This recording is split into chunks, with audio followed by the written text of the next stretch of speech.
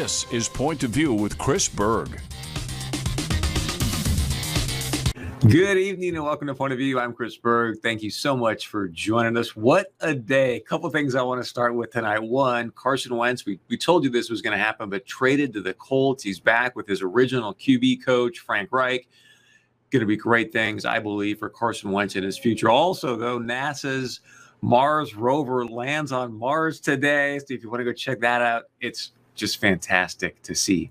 Coming up later in the show, Minnesota, the state of Minnesota. Remember those PPP loans for small businesses where they said, hey, you need to shut your business down, but we're going to give you some loans here to keep you afloat. Well, now the state of Minnesota may end up taxing those loans that are supposed to be completely forgiven. We got a special guest on that coming up. And then earlier today, I had a fantastic conversation with Congressman Kelly Armstrong. He's on the Energy and Commerce Committee. We talked about this grid situation, the rolling blackouts, what they're going to do to save Coal Creek Station, and much, much more.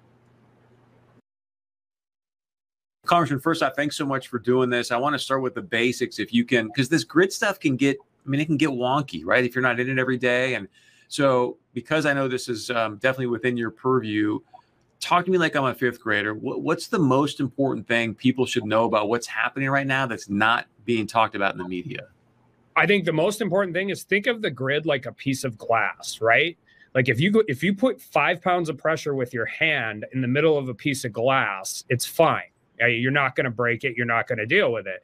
But if you use like one of those escape tools and go into the corner of the glass and put the same amount of pressure on it, you're not only going to crack the glass in that corner, but you're going to screw up the integrity of the entire sheet of glass. And I think if you want to understand how grids work, why we were doing load shedding yesterday, it's because when you put those focused points of stressors on there, then the entire grid runs into being in trouble. And then there's interoperability and intraoperability. But when you have a weather event like we have had over the last 5 days from North Dakota all the way to the Gulf of Mexico, you run into significant stressors, not only because of what's going on in Houston or the rest of Texas, but actually across the entire grid. We're actually pretty lucky that by our standards, it's been pretty nice the last couple of days.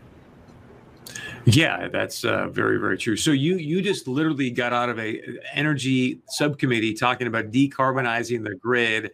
Take us inside that meeting. What was some of the things you heard? You're like, yeah, that's just not going to happen. Well, I think the first thing is that they say that we have the technology to do this now, because we don't. I think one thing most people don't recognize is the most efficient a solar panel can be is 33% from turning photons into electrons. We're at about 26 now. Wind turbines are 60%. We're at about 45% now. So under current technology, our efficiencies are actually very high. So the only way to deal with this is more and more. If you are going straight away from oil, coal, natural gas, is more and more solar panels, more and more wind turbines. And and this has always been my comment and my question about all of this. Maybe it decarbonizes a lot of things, but we don't recognize the pollution that exists in order to create these things. Before we ever get into national security about lithium, cobalt, all of the human rights issues with where this stuff is mined.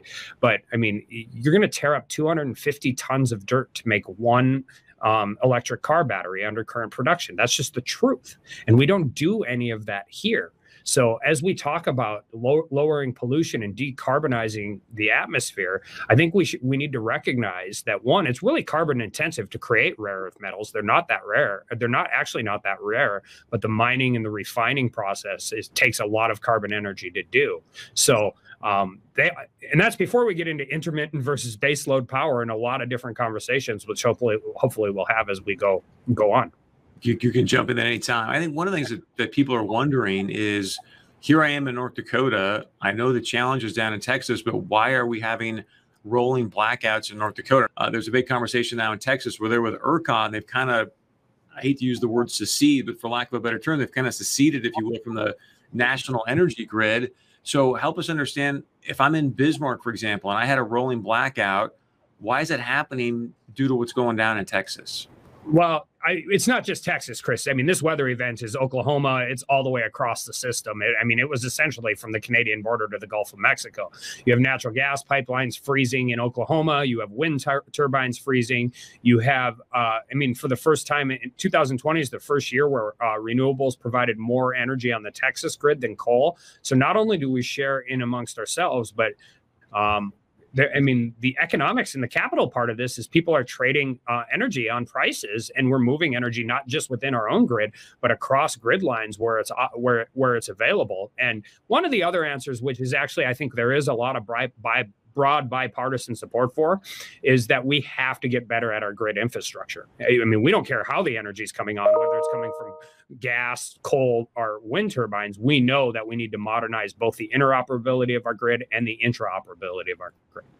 So is there any political will to do that? I mean, it sounds to me like, hey, this could be a great infrastructure project. We can come together. We can do something bipartisan. Is there the political will to upgrade the grid? We'll see. I introduced what's called the FAST Act last Congress, which is a streamlined permitting process. It takes care of all the environmental needs, but it allows for permitting to get done in a reasonable amount of time. We will reintroduce that again shortly and be looking for Democratic co-sponsors. We have a lot of these fights about pipelines. I'm in the middle of all of these fights, but the hardest thing to permit across the country when you need a federal permit is a highway. It takes 10 years. You think people don't want pipelines in their backyard? Ask them about high voltage transmission lines. That's just simply, we have to get better at permitting this type of infrastructure. Otherwise, we're going to continue to run down these problems. So I was talking to a guy today about this, and he said, Chris, we just need to put natural gas in every state. Like every state has got natural gas. We just need to get rid of coal and go to natural gas. What say you? I say I'm about as oily as they get. I've been in the business my whole life. Southwest North Dakota is my favorite place in the world to be. But when things get really, really bad, I want coal and I want nuclear power. Natural gas, look at the spot. First of all, one of the biggest detriments to natural gas is it's an internationally traded commodity. Look at spot prices for gas over the last 3 days. And if that was the sole version of where you were getting your energy, the actual end user's energy prices would fluctuate at an unbelievably dramatic rate at the most important time. You still can't beat coal energy for cheap, reliable, efficient energy, particularly when things get bad. And one of the things with Texas is they actually don't have as abundant amount of natural gas as you would think, primarily because they export their LNG to other states and other countries. And so, a state like Michigan actually stores more natural gas than the state of Texas because it's traded on the international scale. One of the things we don't talk about enough about why natural gas competes better in the current energy marketplace is, one, North Dakota, Permian Basin, shale developments that have just unlocked this absolutely abundant resource where we can heat our homes.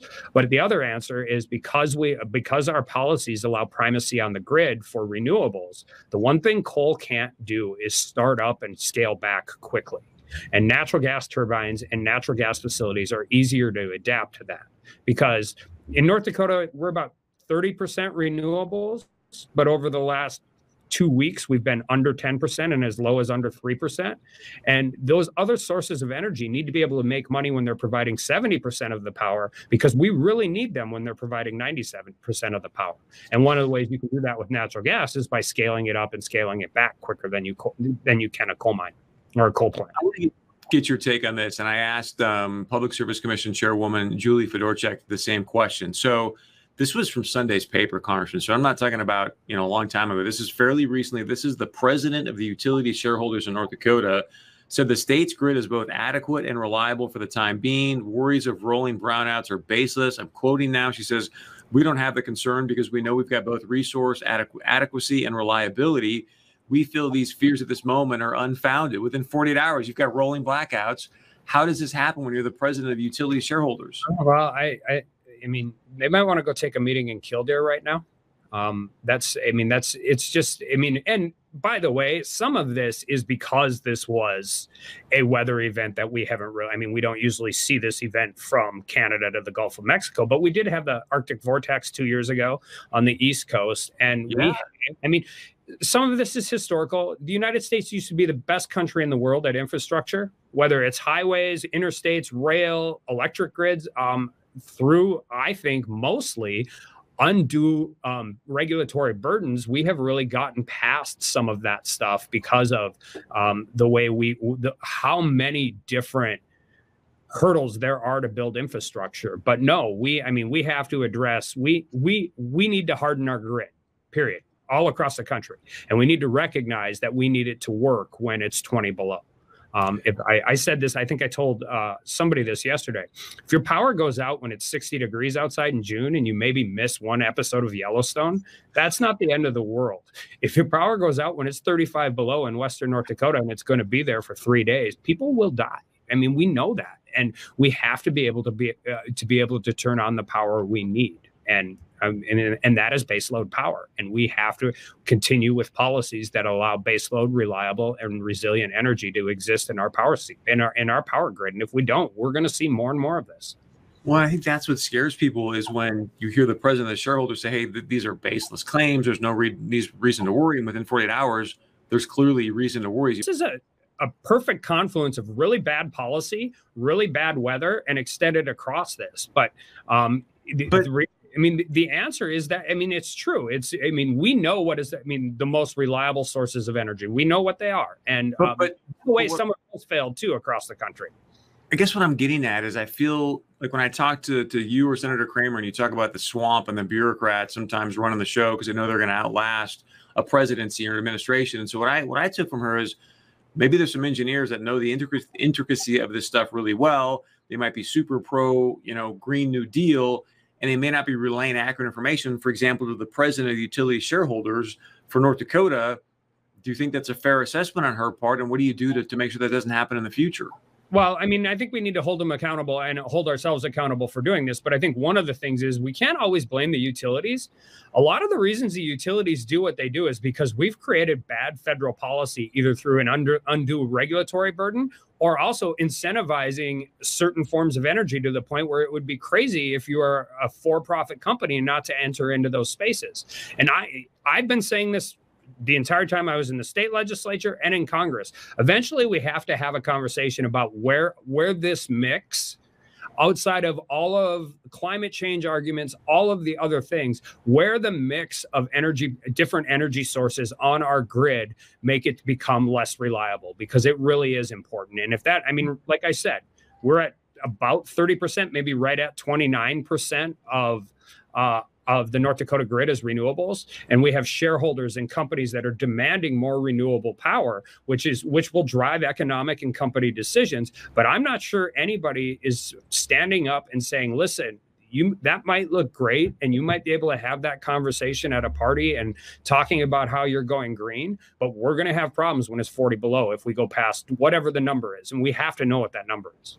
Let's get to some questions. Leanne says, why did Biden share our power grid with China? Do you know anything about that? I don't. Our grid is, one of the things about Texas that's interesting is because they're separate, they don't take as many stressors from other, the interoperability of grids is both positive and negative, right? If we have a very sweet, really good, robust grid in the Midwest and California is experiencing a blackout, and now all of a sudden we're shedding load because we're sending too much of our power to California, I think we'd have a lot of our own constituents saying, why are we bailing them out when they have these unrealistic duck curve problems? Yeah. Want to get your take on this? So yesterday at the White House presser, a White House reporter talked about Rick Perry, former energy secretary, governor of Texas, said Texans would rather endure days of blackouts than submit to federal regulation. Thank you so much to Congressman Armstrong. Again, I think it's about every other week or so on Thursdays, we're going to be doing these live stream town halls. So be sure and join us if you want to ask Congressman Armstrong some questions. We'd love to have you join us there. And then coming up next, we're talking about the state of Minnesota saying, what? PPP loans forgiven? We want our tax money. We want our money. We'll be talking about that coming up right after this. As always, please share your point of view with us. You can email us, text us, leave us a voicemail. We'll be right back.